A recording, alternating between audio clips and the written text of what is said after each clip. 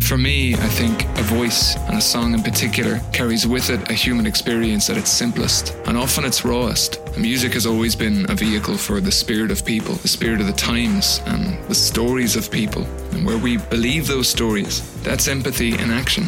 And that's where action can begin. And I could cry.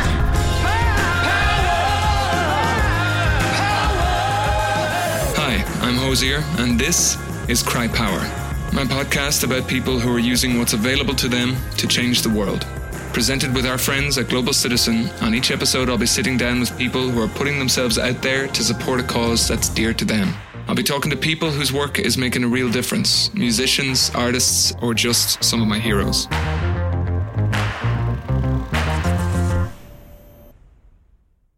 Nick Grono is a leading international activist in the fight against modern slavery. He was the first CEO of the Walk Free Foundation, an organisation that under his watch created the most comprehensive global survey on human trafficking, the Slavery Index, which estimates that there are 40.3 million people enslaved across the world today.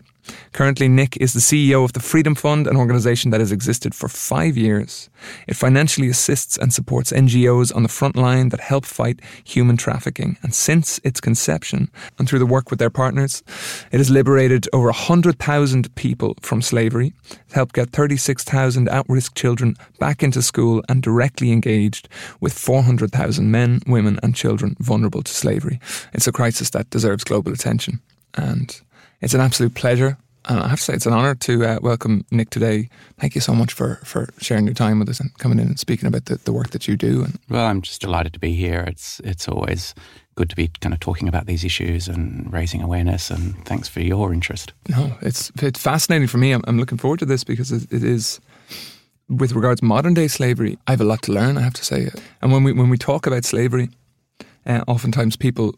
Well, I think what comes to people's mind is the imagery of the Atlantic slave trade, people being taken, thrown onto boats, onto slave ships, chains. How would you describe, how would you define modern slavery? I mean, perhaps I could just start by saying I came from the same place you did like 5 or 6 years ago when I started working on this issue. And, you know, and the first, when you hear this term modern day slavery, your response often is like, what do you mean, right? Slavery ended 200 years ago in much of the world. But in fact, what happened was it was abolished legally, but it continued in various forms all around the world.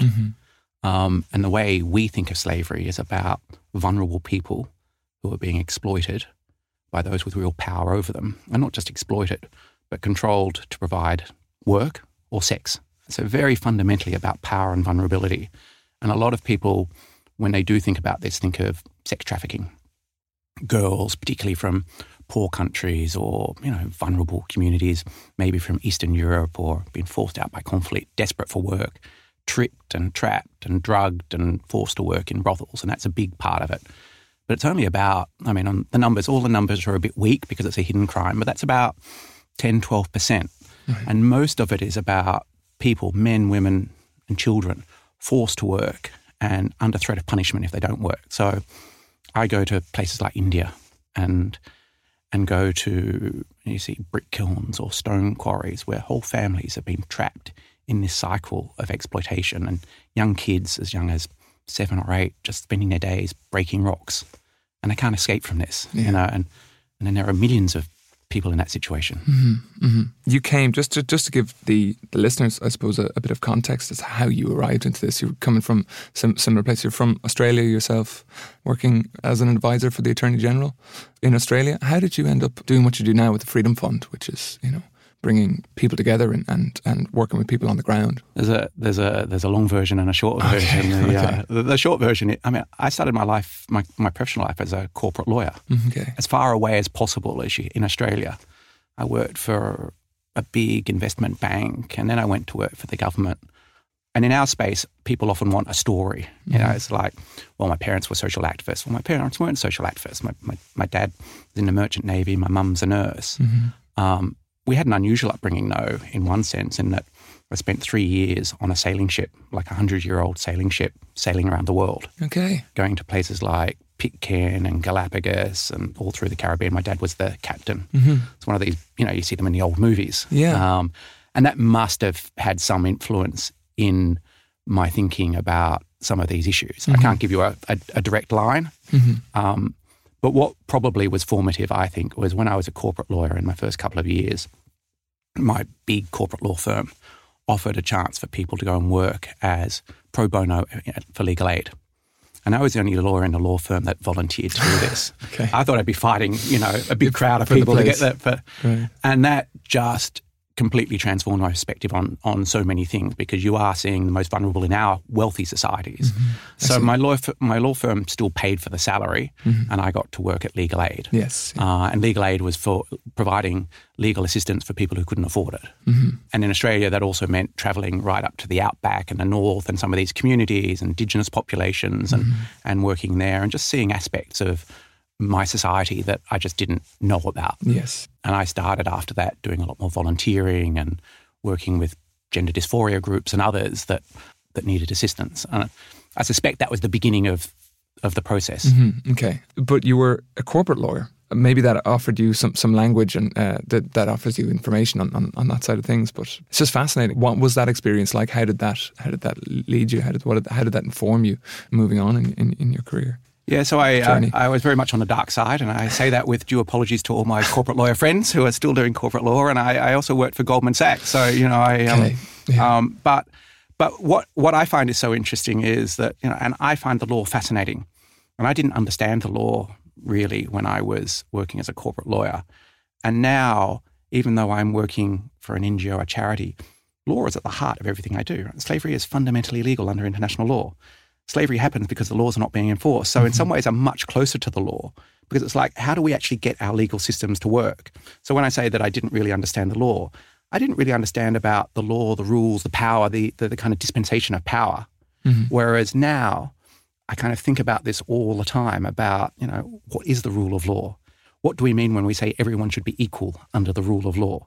What do we mean when we say that politicians should be subject to the same kind of treatment under the law as these really vulnerable migrant women in rural Thailand? So that I find really interesting. I mean, the kind of the question I struggle to answer is, what was the trigger? And there was no trigger. It was a gradual move, and I think it was. I mean, anyone doing law, when people ask me, and particularly when people doing really interested in public policy, I say, if you get the opportunity to work as a lawyer for a couple of years, it is just invaluable, because it does give you the tools to understand how societies work. Now, the real challenge is to then go from that, and often a relatively highly paid legal job, to working in the non-profit sector, which by definition, non-profit, but is so much more rewarding. I mean, I feel I have a deeply privileged life. I work with phenomenal people who are truly dedicated to causes, and so many causes that make a real change. I would not exchange it for anything. And I feel very fortunate that I was able to make that transition. But the other piece of advice I give to, and I spend a lot of time, I mean, part of what I think my service is to speak to people who are interested in working in this space. And if you really want to work on social justice and activism, if you really are determined, you can do it, and you will do it. It's hard. These days, a lot more people want to work in this space, which is phenomenal. And if you want to work on development, you go to Africa and you volunteer, and it can be hard, especially if you don't have financial backing from your parents. But there are ways it can be done, and it's almost invariably hugely rewarding. As a parent, one of the more harrowing experiences of my working career, and this is before I really understood slavery, is I went up to northern Uganda. And there was this rebel group called the Lord's Resistance Army that had rampaged across northern Uganda and would raid villages and kidnap the kids, force the kids, usually the boys, to kill their parents or kill a family member as a way of ostracizing them from their community, take the boys, pump them with drugs, turn them into child soldiers, take the girls, turn them into sex slaves and porters. And I met some of the kids that had escaped, and the visible trauma that you see on, I mean, the boys were just blank faces and 15, 16-year-old girls with babies that are a product of rape by I mean, it, and that's one aspect. I mean, that was my introduction, even though I wasn't thinking through the lens of modern slavery. This is child soldiers, sex slaves. Yes. Yeah. And it's, and it's just communities that, can be exploited by those very powerful warlords and others that Yes, yeah, of course. You've stated before that people think of slavery, we think of it as a hidden crime, let's say, but there is visible examples we can see. How is it that it can still thrive today in nearly 2020? Here we are. Yeah, no, it's a really good question. I mean, slavery is illegal everywhere. However you define it, human trafficking, slavery, forced labour, bondage, it's illegal. But it happens because, and I keep on coming back to this, but to me it's because people wield so much power over vulnerable people. So, here it can happen with kids running away from home, particularly girls, end up on the streets, get drawn into, an environment where they're then exploited. And in places that we go to, like Burma or India, it happens because, let me phrase this another way, okay? I mean, slavery touches all of us today in many ways, and we don't realise this, but one of the drivers of slavery, modern-day slavery, is the kind of insatiable demand for really cheap goods. Okay. And so when you go to places like India, I mean, if you're buying a pair of jeans for £5, you've got to ask yourself, how was that produced in a faraway country, produced, designed, the cotton grown, the mill, the cloth produced, manufactured, distributed, sold, branded at that price? Well, usually the way that can happen is that those that are producing the goods are paid nothing or next to nothing. Right. And that's not just in clothes, but it can be in coffee, when coffee and chocolate in West Africa are produced by child labour, forced labour, tobacco, not all of these, but many of these goods that are produced in very low-income countries with kind of not very strong legal systems, people get exploited to maximise the profits. Yes, yeah. I would imagine you've a huge challenge. It's a huge challenge in, let's say, speaking to business leaders and speaking to political leaders. Yeah. It was reported that consumers would be the one that would foot the bill of laws that would make sure that there is no slavery in their supply chains, let's say.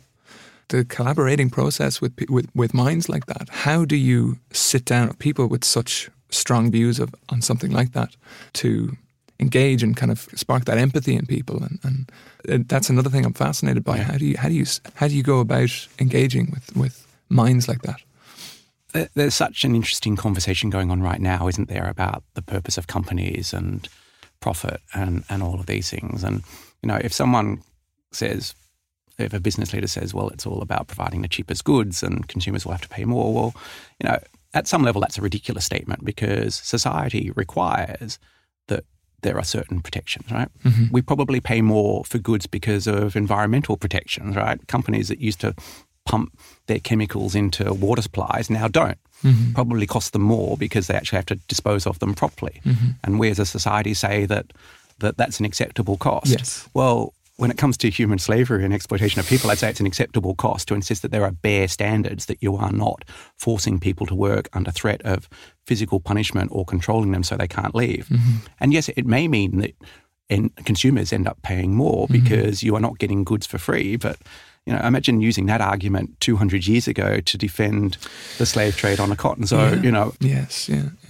I believe that is a defence that was used in the pre-abolition, Yeah. Could you speak to us about the kind of the hotspots? I know, as you said, you do a lot of work in India and kind of further afield, but it is something that touches us here in the Western world. But for you, I'm sure there's hotspots in Brazil and in India, but here in the Western world, we do, as you say, we benefit from it and we do contribute in our own way. How can we look out for that? Is there things that consumers being aware of how they might be contributing to that? Yeah, it's a really good question and it's a really hard one to answer because slavery is hidden. And so I'll give you one example. Thailand, the Thai fishing industry is very heavily dependent on migrants who have come from Burma or from other neighbouring countries, and they're desperate for work. They're often tricked onto these fishing boats where they often work 20-hour days. They're often pumped full of amphetamines to keep them going, subject to horrible beatings. If they get really ill, there are many, many cases where people, ill sailors have been thrown over the side because it's cheaper than going back in. So, and produce fish products, either fish that make their way directly to our markets or fish that's used for the prawn farms in Thailand, that then the prawns come over here, which are sold on supermarket shelves here.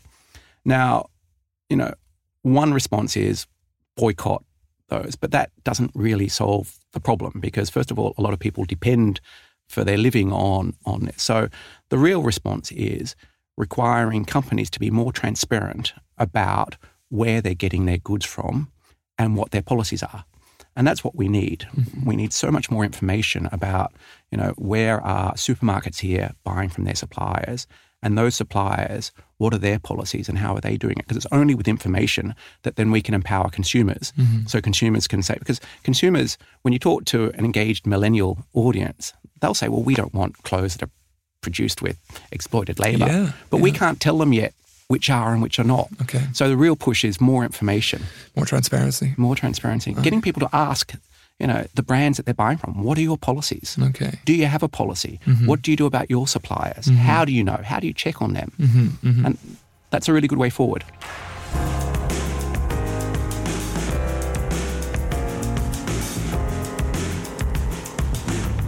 The Cry Power podcast will explore the UN's 17 global goals, a series of objectives that aims to end extreme poverty, reduce inequality, and tackle climate change by 2030. To take action on any of these issues we talk about on the show, go to globalcitizen.org/crypower and get involved.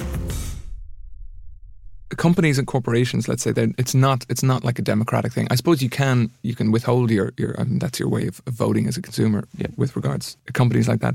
But is it, as voters then, is there a cross section here between voting for politicians also that require that or who hope to legislate for more transparency? How would a consumer put that pressure on a company, let's say, to produce that transparency or to engage in offering that information?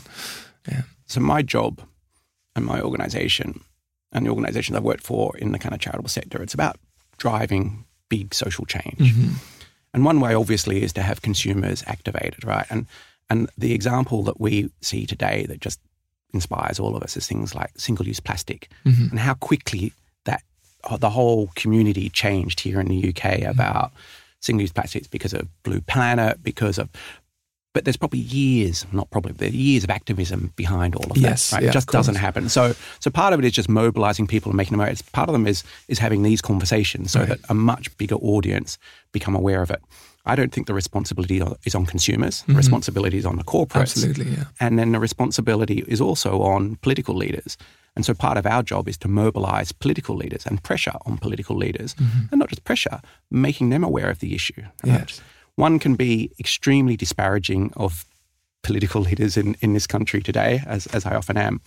But Prime Minister Theresa May, before she left, basically became aware of the issue of slavery and said, this is the greatest human rights challenge of our time, and was obviously personally moved by this issue and passed good legislation. Could have been better, but it was good legislation, which started the process of requiring companies in the UK to start publishing what their policies were. Okay. It's a really good first step. Yeah. And so amidst all of, the challenges we all have with our politicians, I think it's important sometimes to understand we can drive change and we can produce good laws. And then off the back of that, my country, Australia, has produced a modern slavery law. Mm-hmm. And we're seeing pressure and momentum around other countries for similar legislation. Mm-hmm. Yeah. And then that will give the tools to consumers to start making more informed choices. So it's that kind of process that we're trying to build. Is there a website or a watchdog that's easily accessible that, let's say, consumers can go to and that offers the credentials of companies? And there still isn't. There are things.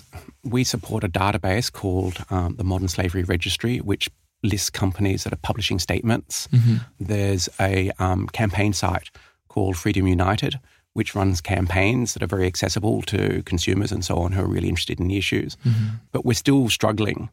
And I find it not difficult, but, as activists, we want to give a clear solution, a clear action. And in slavery, there is no clear answer yet, other than building awareness and then asking the questions and putting pressure. We need to do a lot better at storytelling and finding ways to engage the public. But, in all fairness, in the UK, awareness has risen hugely. Mm-hmm, you see signs at airports, at stations about this issue. You read about nail bars, you read about car washes. So there is an example of what can happen over 5 years of concentrated activism. Yeah. But we have a long way to go. I mean, you mentioned about sex trafficking, sex slavery. Women in the developing world often far more at risk of falling into the conditions. In your experience, do you find trying to empower economically developing regions, is that helpful? Absolutely. I'm going to go to Burma next month, and I was there about a year and a half ago, 2 years ago, and went up to the border with China. And the situation there is young women desperate for work. Burma, super poor. Myanmar, super poor. And they're often offered jobs right on the border or sometimes in China. So they go for these jobs. And then I met a number of women, and these are some of the more distressing stories, who had taken those jobs and were basically then kidnapped and trafficked into China to become wives because there is a huge shortage of marriageable women in China because of the single child policy. Okay. So there's like this marriage gap of 20 million. End up in the middle of China, have no idea where they are, don't speak the language, right, and completely vulnerable. And we use the language of forced marriage, but it's rape and it's forced childbearing to have children. And one woman that I met, and I was kind of sitting in her hut, she'd come back to Burma and was just telling the story of how this had happened to her. She'd had 2 children. Then she was basically disposed of, turned over to the authorities, sent back to Myanmar, 2 children left in China. She has no idea where that community, she has no way of ever reaching these children. And then she was sitting here, and there are a number of stories like this. Now, economic empowerment is absolutely a key because people take these desperate risks because they want a job, they want an income. Trying to solve the problem through economic development is pretty challenging because in a poor country like Burma, but we are certainly we're working in Ethiopia and we're looking at training schemes, and there's a huge demand in Ethiopia, for instance, for women to work in the garment industry. So we're trying to get involved at the very early stages and say, let's do this right. You can offer them good jobs. They may not pay a lot, but they pay significantly more, and you can do it so that they're not being exploited. And it stops these women, because the women in Ethiopia often migrate to Saudi Arabia to work in households where they're often locked up, they're often abused, they're often sexually abused. But of course, they take these risks because they just don't have other options. This is why I keep on coming back to this issue of vulnerability and power. And so it's how do we tackle this vulnerability? And at my organisation, the Freedom Fund, one of the ways is about bringing these communities together because collectively they can be a lot more powerful.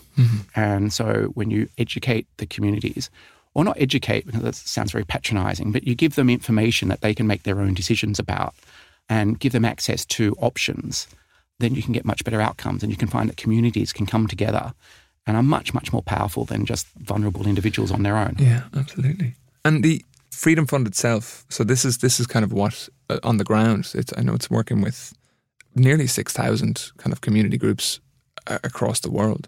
But how does the Freedom Fund kind of engage with them? And could you talk to us about that a little bit? So we work in these places, we call them high prevalence countries with really high burden of slavery. So places like Ethiopia and Thailand or India. And you have these hugely vulnerable communities. And a typical situation in India might be that, there's a family, a father that's working the land and there's drought, right? Climate change drought, forced off the land. So he goes to the local brick kiln and takes out a loan. And he's got to work, produce a number of bricks. Turns out he can't produce those bricks, so the family has to get brought in, kids pulled out of school, and they're all working. And they're all controlled because they have this debt. They'll never pay it off because it just keeps on increasing. And if they try and leave, they'll be threatened and beaten up. But it's illegal. They don't know it's illegal because this is just the way it's been. And often this happens over generations, and the whole community is working there, and they're all working in this situation of slavery. But you can work with local groups that start working with them and saying, look, this is illegal.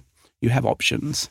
We can help you, among other things, get out of this situation of exploitation, put your kids in school. And when you come out, we can support you because there's a huge fear of the consequences of all of this. So we work with groups. They come together and work with these local communities. And when they're ready, help them make the decision to come out of this situation and then help them work with authorities. When people come out of slavery, they're suffering significant mental trauma. I mean, imagine if you've just been controlled for years and told what you can and can't do, and your family has been treated in this way. So you support them with trauma support them get their kids back in school, support the parents find other jobs. And it all sounds quite complicated, and it is quite complicated. But what we've found is that you can do this at scale and you can have huge impact. So we just published a report recently that said working in India, in the communities where we were, over 50% of these communities, these villages, were in slavery when we started.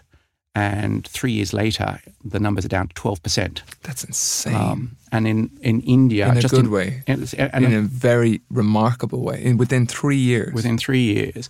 And what that means is just in those areas we're working in, which is not all of India, right? That's several thousand villages. 125,000 less people are in slavery than would have otherwise been the case.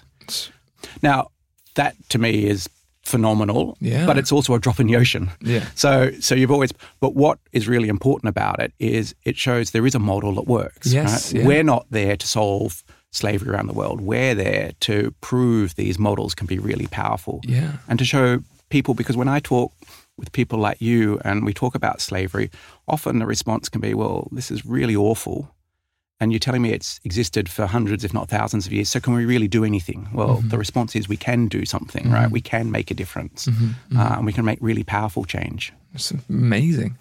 If 50% of a survey, let's say you took a survey of a region in India, 50% of that population were in the conditions of slavery. Yep. And within 3 years, you had that down to 12%, which is, I have to say, staggering. And that, as you say, is just offering information as to how members in those communities can get out of those situations. Is there legal representation? Is that a big part of it? It's collective action. And so it's all of that. We support, or our local partners support lawyers.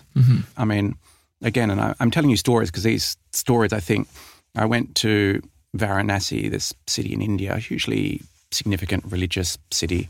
And one of our partners, I was introduced to a girl who had been working outside her community in the fields, had been raped by someone from her community and then trafficked up to Mumbai into a brothel. And then the local partner, the local organisation, the local charity had helped her come out. But she knew the person who had trafficked her. So she went to the police with her father. And this is very unusual because often, parents won't stand by their children when they've been subject to this kind of abuse. Yeah. But the father was right behind the daughter and very strong. So they tried to file a complaint. And the police said, we're not going to take your complaint. You're of a lower caste. The person who's alleged to have committed this crime is part of the village power elite. And so they went nowhere. Then the local organisation gave them a lawyer. So they managed to file a complaint. Now, in most cases, you'd think, okay, well, that's the beginning of the process. But in fact, it was just the beginning of their pain because then both the police and the local elders started applying huge pressure to the family to withdraw the complaint. They had to move house. And then this case has been going for 2 or 3 years and they've had to move house and be supported. But it's really important, these examples, because it's only by pushing and changing the systems that we get real change. I keep on coming back to this fact. It is illegal there. It happens despite the law. It happens here despite the law. Yeah. And what we have to do is make authorities more aware of it, be willing to act, and to listen to those that can't access power. If you find yourself inspired or angry, this podcast isn't just about talking. It's about making change happen. And you can do that right now. You can head to globalcitizen.org/crypower to take action on these issues. This is Hosier, and you're listening to my Cry Power podcast. We were talking a little bit about collaboration and getting people around the table, so to speak, people who might be of differing opinions, and with funders and in the charitable section. How do you kind of keep everybody on the common ground and on the same page and moving towards a common goal? Look, I don't know what it's like in the music industry, but there are lots of big egos in the non-profit world, and it can be really hard, right? And in fact, I find it's one of the most infuriating things. We're all dedicated to this common cause, but ego does get in the way. Yeah. I mean, my organisation, the Freedom Fund, works and partners with 140 local organisations, and our whole model is bringing them together. We can do that in part because we're providing financial support. But we also do it by trying to take our ego out of it. We don't have a profile in the countries that we work in. It's all about the local partners, right? Because it's far more effective and it empowers. If we keep on coming back to about power, it recognises the legitimate power of our local partners. And that becomes, and those groups then start agitating and advocating and becoming very effective voices. When I go to somewhere like New York, and there are many good international charities working there, there are issues of ego and the only way you can deal with it is by trying to show a degree of humility yourself and model behaviour you like to see.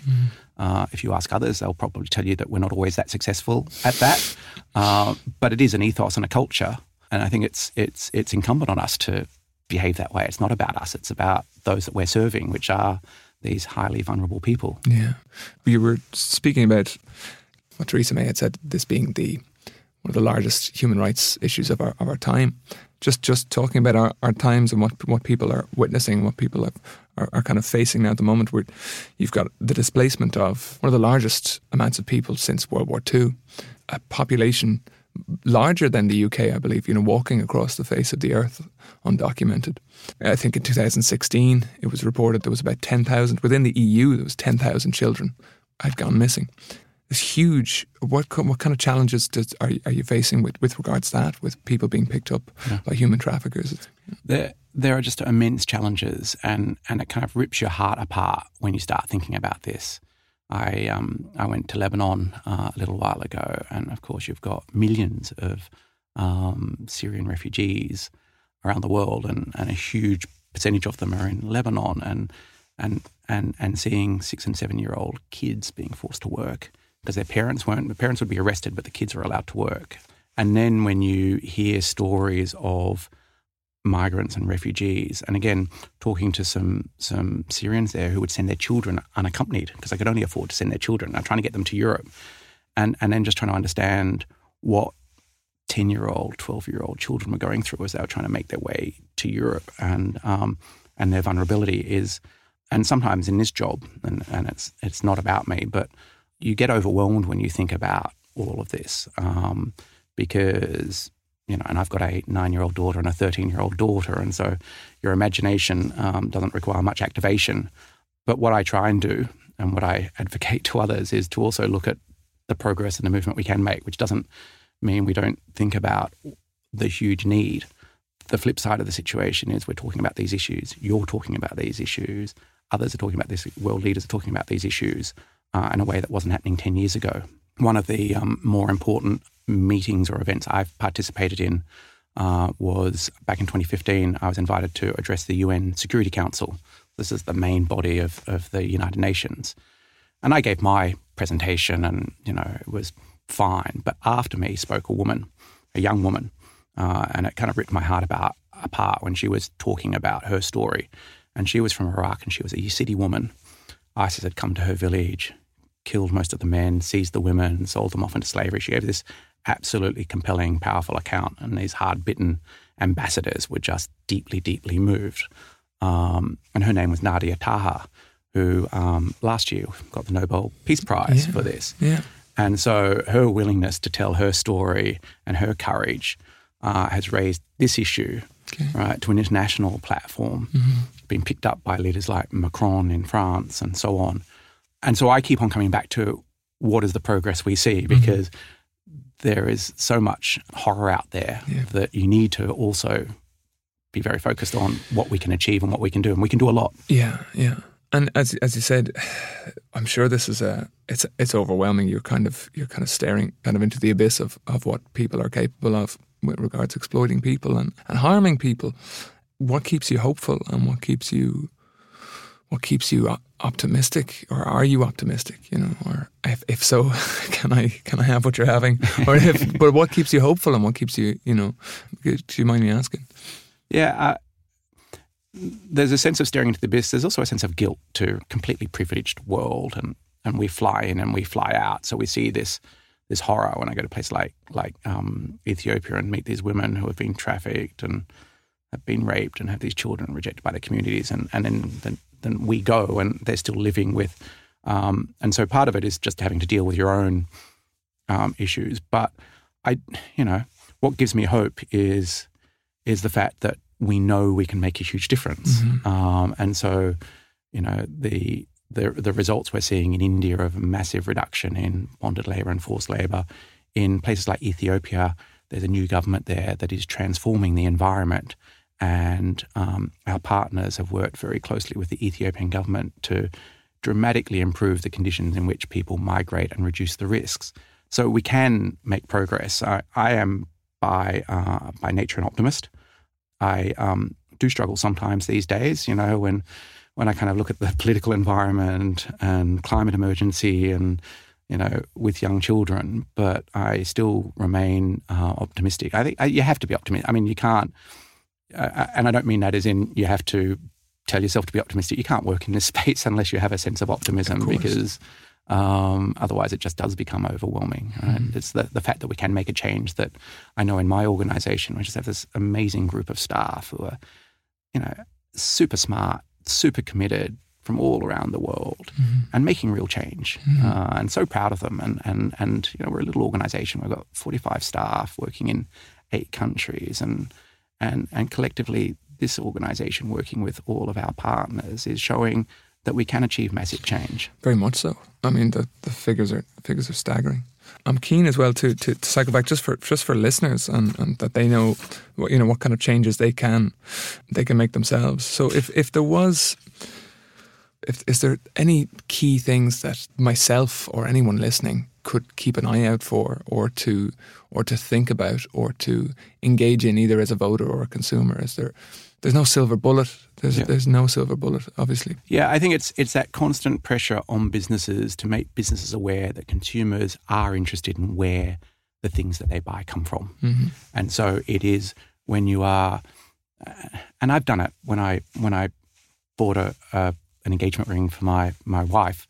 I asked the company, what are your policies on diamonds, conflict diamonds? And a lot of people have heard of conflict diamonds coming from conflicts. Well, they're invariably mined by people who are in forced labour and slavery, right? And by asking, and this particular company had a proper policy because consumers had been pushing and asking for this. These all sound like small things, but to be honest, if you start influencing the behaviour of major brands, and they will pay attention if consumers are asking them, what are their policies? I'll be like, we have to have a policy. And of course, that feeds into driving government change. So the everyday things that we use, coffee, chocolate, clothes produced, particularly fast fashion, but all clothes, our mobile phones are powered with batteries that have coltan, a mineral in them. It comes from the Congo. And kids are forced into these horrendous mines, these kind of dangerous pits to pull out coltan. Well, we can ask the Apples and the Samsungs and so on, what are their policies on these minerals? And they are under a lot of pressure to improve, and they have the financial clout and the ability to make changes.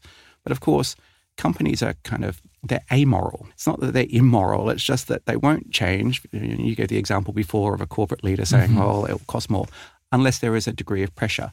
And I think particularly, with millennial audiences that are really engaged in these issues, you can ask the question. It just means when you're buying something, do you have a policy?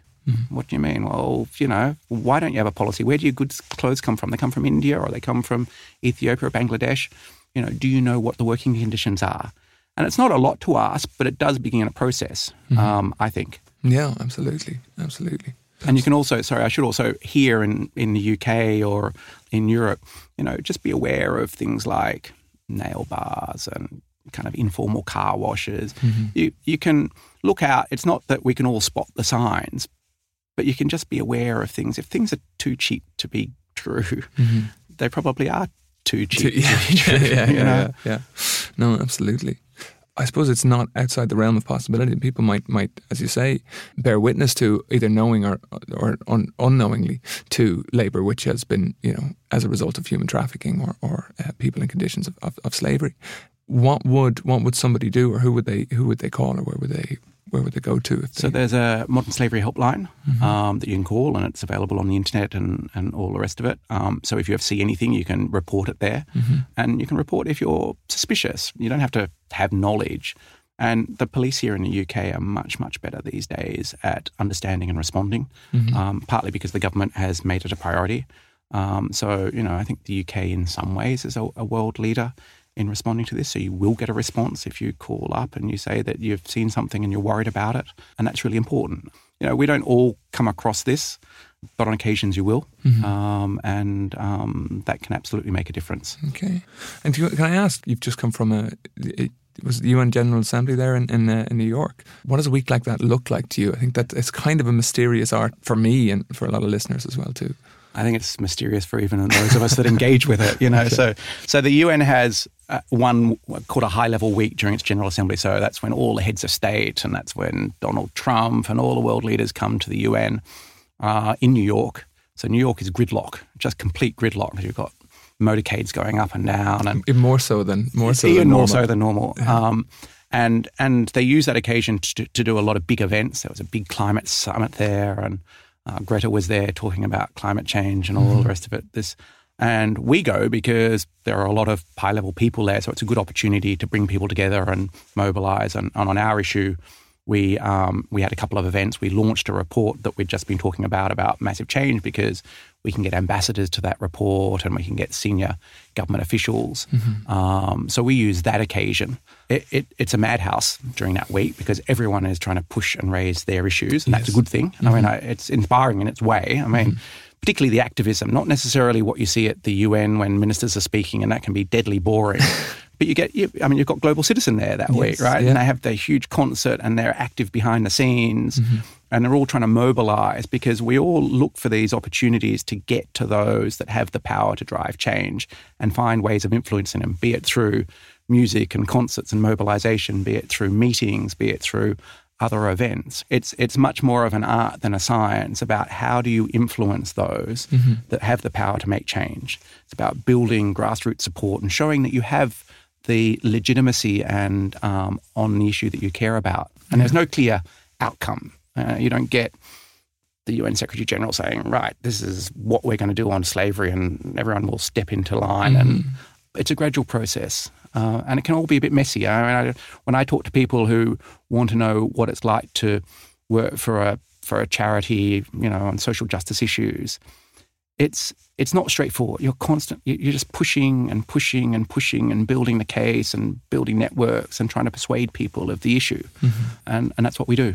The report you said that was just with regards to the results there in there was a region in India, did you say? So, yeah, 2 regions, one in North India and one in South India. Okay. So we've been working separately, but both had very similar outcomes. Okay. And it just shows that, if you can work with local organisations and communities and bring them together, you can drive real. And I find those results, I find them very exciting, on my issue on slavery. But they're actually much more important about saying, if you've got really vulnerable communities and you find an effective way for them to come together and exercise power, you can drive real change. And that can be about girls' schooling, it can be about health issues, it can be about neglected diseases, it can be about all of these things. We have a powerful model of driving change. And I think in this world where power is being challenged and is arguably, there's a re-examination of what power means, I think. Yeah. And I think that's really important. Yeah. And I think we need to pay a lot more attention to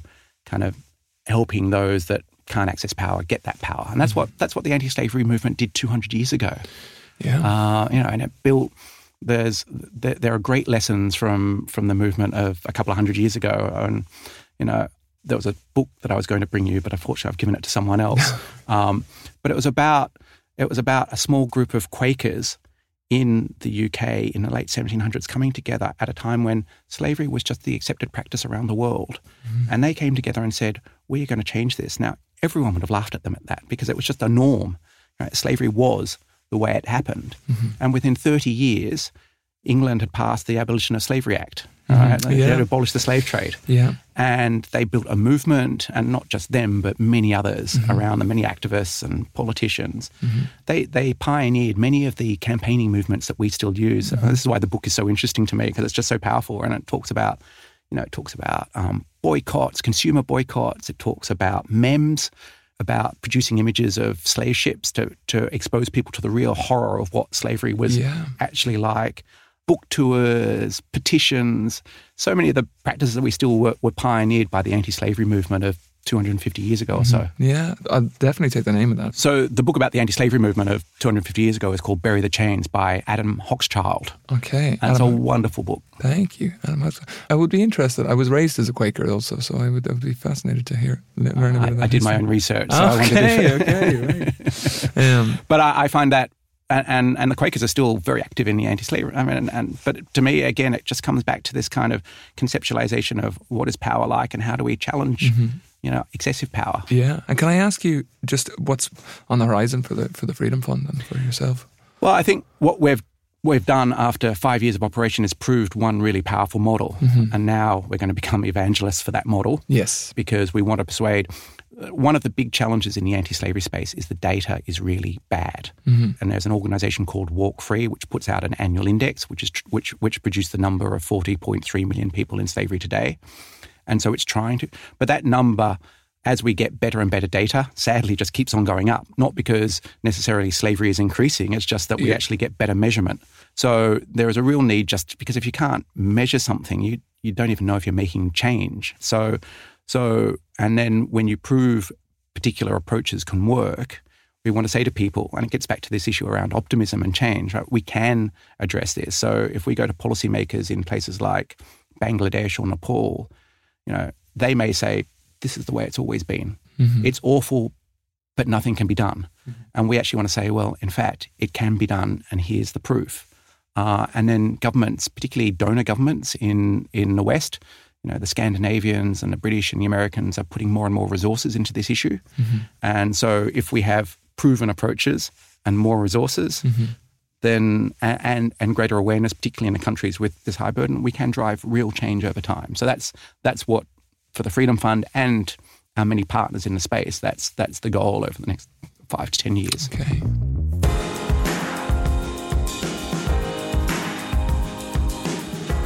Nick, thank you.